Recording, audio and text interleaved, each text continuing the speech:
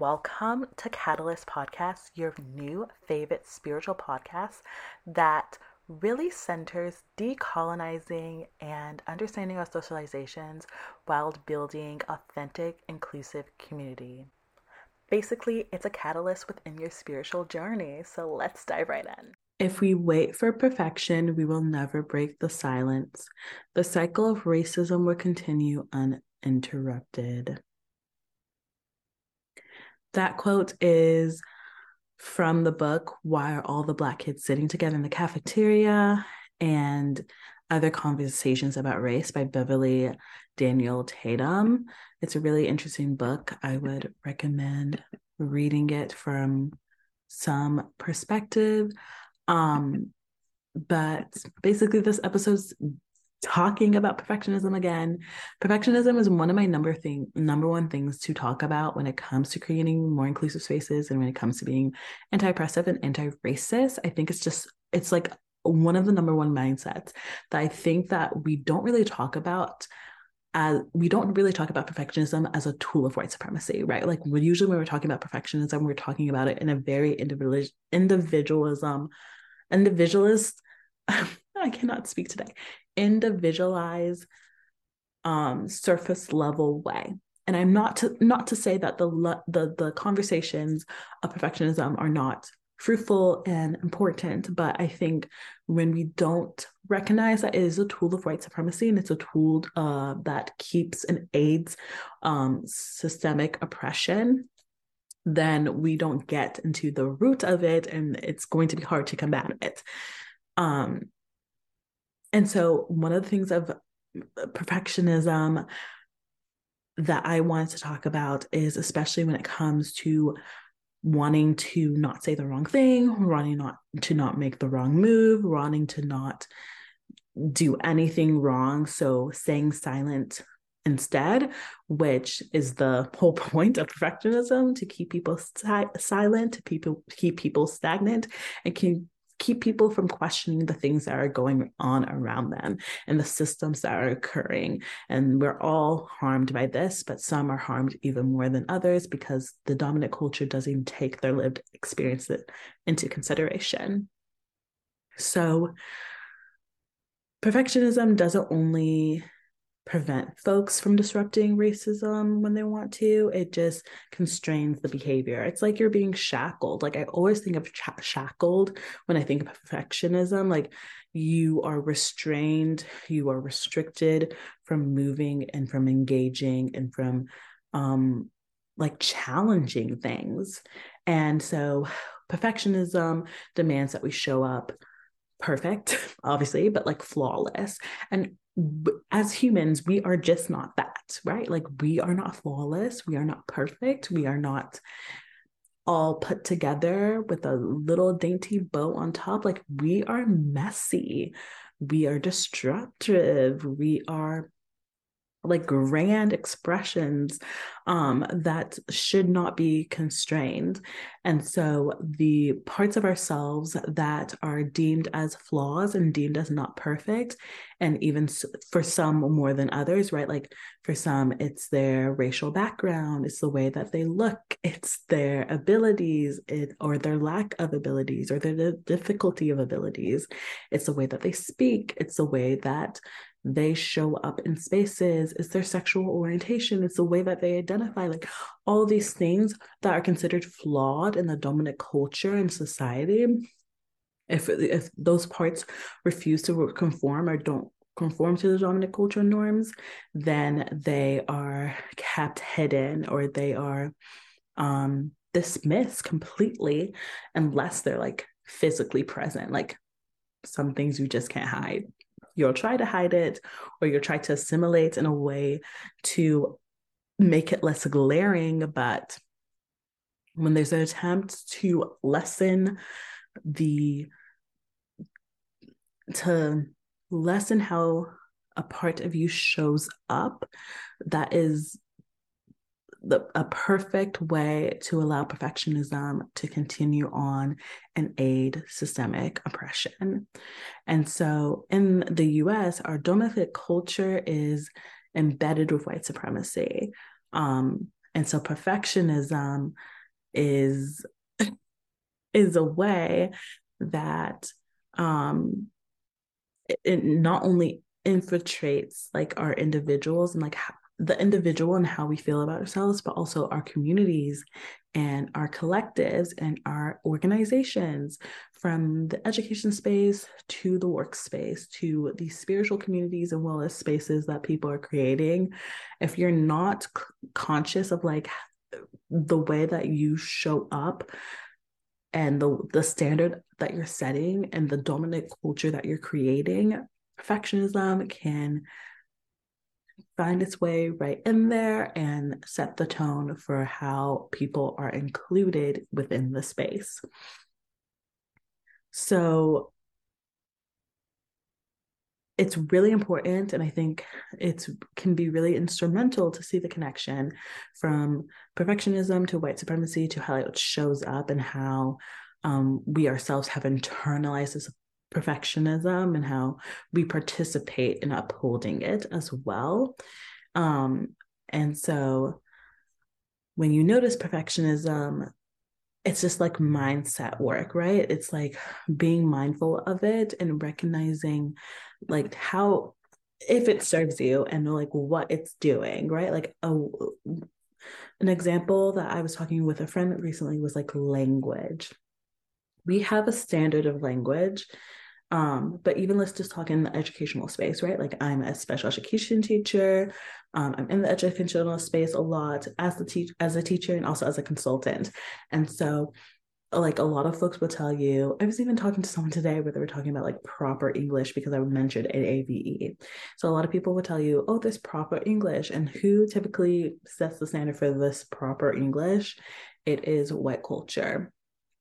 And so so in a lot of spaces that we have that are like the workplace, the educational space, you just going to a store, whatever it might be, there's a standard of English that is used and that is deemed as being the norm in a space.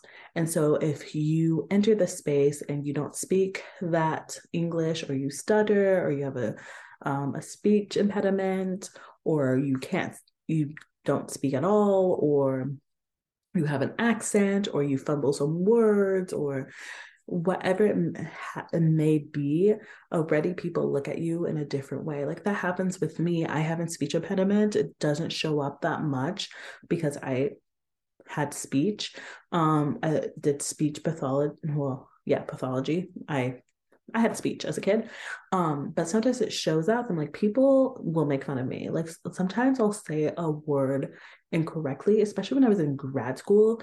They would say like, da da da, you said that, ha ha ha, like without realizing that they still could understand what I was saying and what I was trying to communicate, and that should be the most important thing.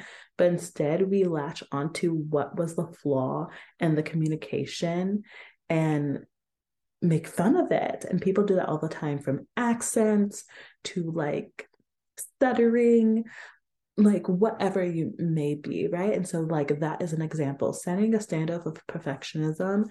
Whoever is not a part of that standard is immediately feels ostracized, immediately feels excluded, or folks will try to assimilate to that, and like maybe they will, right? Like there's code switching, there's assistive devices, right? I don't think assistive devices are necessarily assimilating, but like people who will tell people, for example, who do not speak, to will then use their assistive device.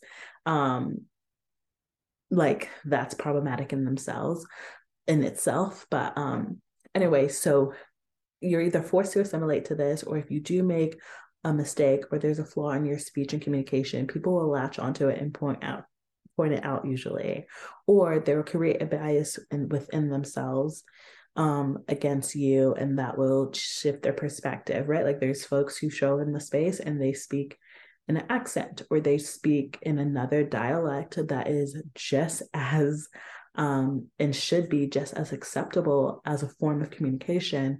And people will immediately judge them or make assumptions about them or stereotype them in a certain way, and it will affect how they think of them.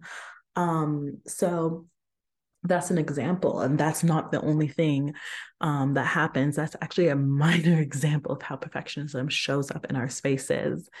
And so we have to be conscious of these things when we're talking about actually combating perfectionism. If we're just talking about perfectionism in a way of like, oh, I never start this project because I feel like it has to be perfect, or I never finish this project because I feel like it has to be perfect. So now I'm going to try to finish projects. That's a great start. But I think recognizing that, okay, well, why do I have this fear of not finishing this thing and that not being perfect? And how does that connect to other things? And how do I actually uphold that when I'm entering these other spaces, or I'm creating these other spaces, or I'm occupying these other spaces? And how do I participate in the standard of perfectionism in these spaces? And am I someone who also has biases when people are not meeting these standards? Like, it's much more deeper than the initial part. And so, this happens a lot in the workspace. It happens a lot in the educational space, but also happens a lot in the community, in the wellness and spiritual space as well. Um, like, even when we think about these concepts or conspiracies or like methods of healing, oftentimes there is a standard of perfectionism, even if we do not realize it. There's a standard of like, this is the ultimate way to do it. This is the right way to do it. If you don't engage in this way or you don't assimilate in this way, then you are not truly a part of the community, which is giving very much cult, right? It's exclusatory instead of inclusive. Perfectionism is also known as like the backbone of overserving. And when I first heard this phrase, it was like a light bulb to me, because um again, we end up seeing things as flaws, and we end up seeing the person who makes the mistakes more so the flaw rather than the person. And so this then creates this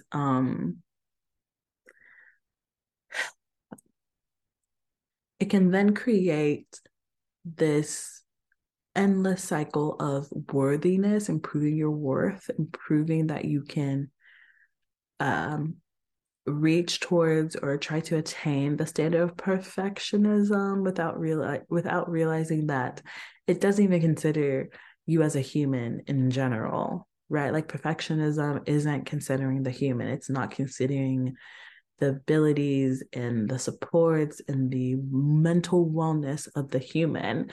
It's just expecting the result without like the journey of what it takes to get there, and like the support needed and the strength and the perseverance. Um, and so, usually in most cases, to reach a standard of perfectionism, most people end up over serving or overworking to reach it, because the standard of perfectionism is set at an unattainable rate. So, what does combating perfectionism look like?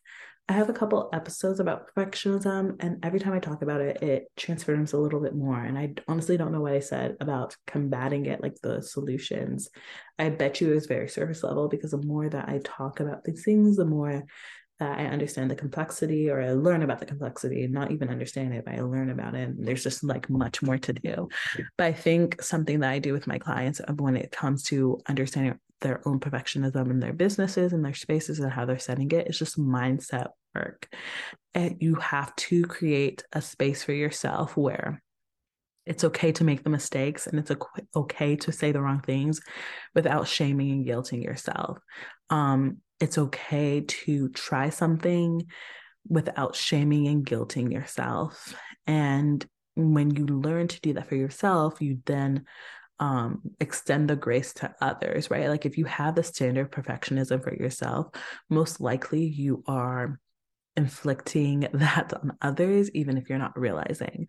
So the more that you learn to give yourself grace, and you learn to allow yourself to be human and make the mistakes and have the flaws, the more that you're able to support other humans within your space and doing that too, and build that empathy for them. As you build more empathy for yourself as a human, you're able to do that for others as well. So, like, understanding that mistakes can and flaws usually actually turn into transformations and are like actually positive and like our growth areas is really, really important. We see mistakes and flaws so negatively. And a lot of people in the spiritual space who are not education will tell you it's because of the education system.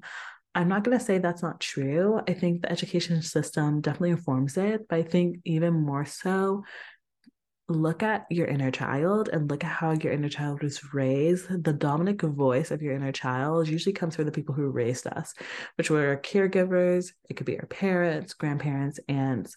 It could be our adoptive parents, foster parents. It could be someone who's not related to us, but who raised us. That is your dominant voice, usually in your head. And so, or your dominant voice is affected by that if you have a dominant voice in your head, because some folks don't. And so, again, the education system can affirm it, but our understanding of perfectionism started somewhere. Our understanding of like not making mistakes, not spilling, not making a mess, not breaking something, it came from somewhere before. And I think sometimes we tend to ignore that too. We tend to place the onus on like bigger structures, which is true. Like bigger structures do produce these systemic things. But again, I think we also have to see how we participate and uphold things like perfectionism and like where it started. And like, I find that a lot of times when we do inner child work and we connect to that part, that can aid in supporting our mindset far more than just understanding the dynamics of like the education space and the workspace and dynamics in communities that demanded perfectionism other than showing up as ourselves. So that's where I would start. That's where I've been starting. And I think it's been really fruitful. That's all I have for today. Thank you so much for showing up in this space and being in the space with me. Until next time, be the catalyst you never knew you needed. Bye.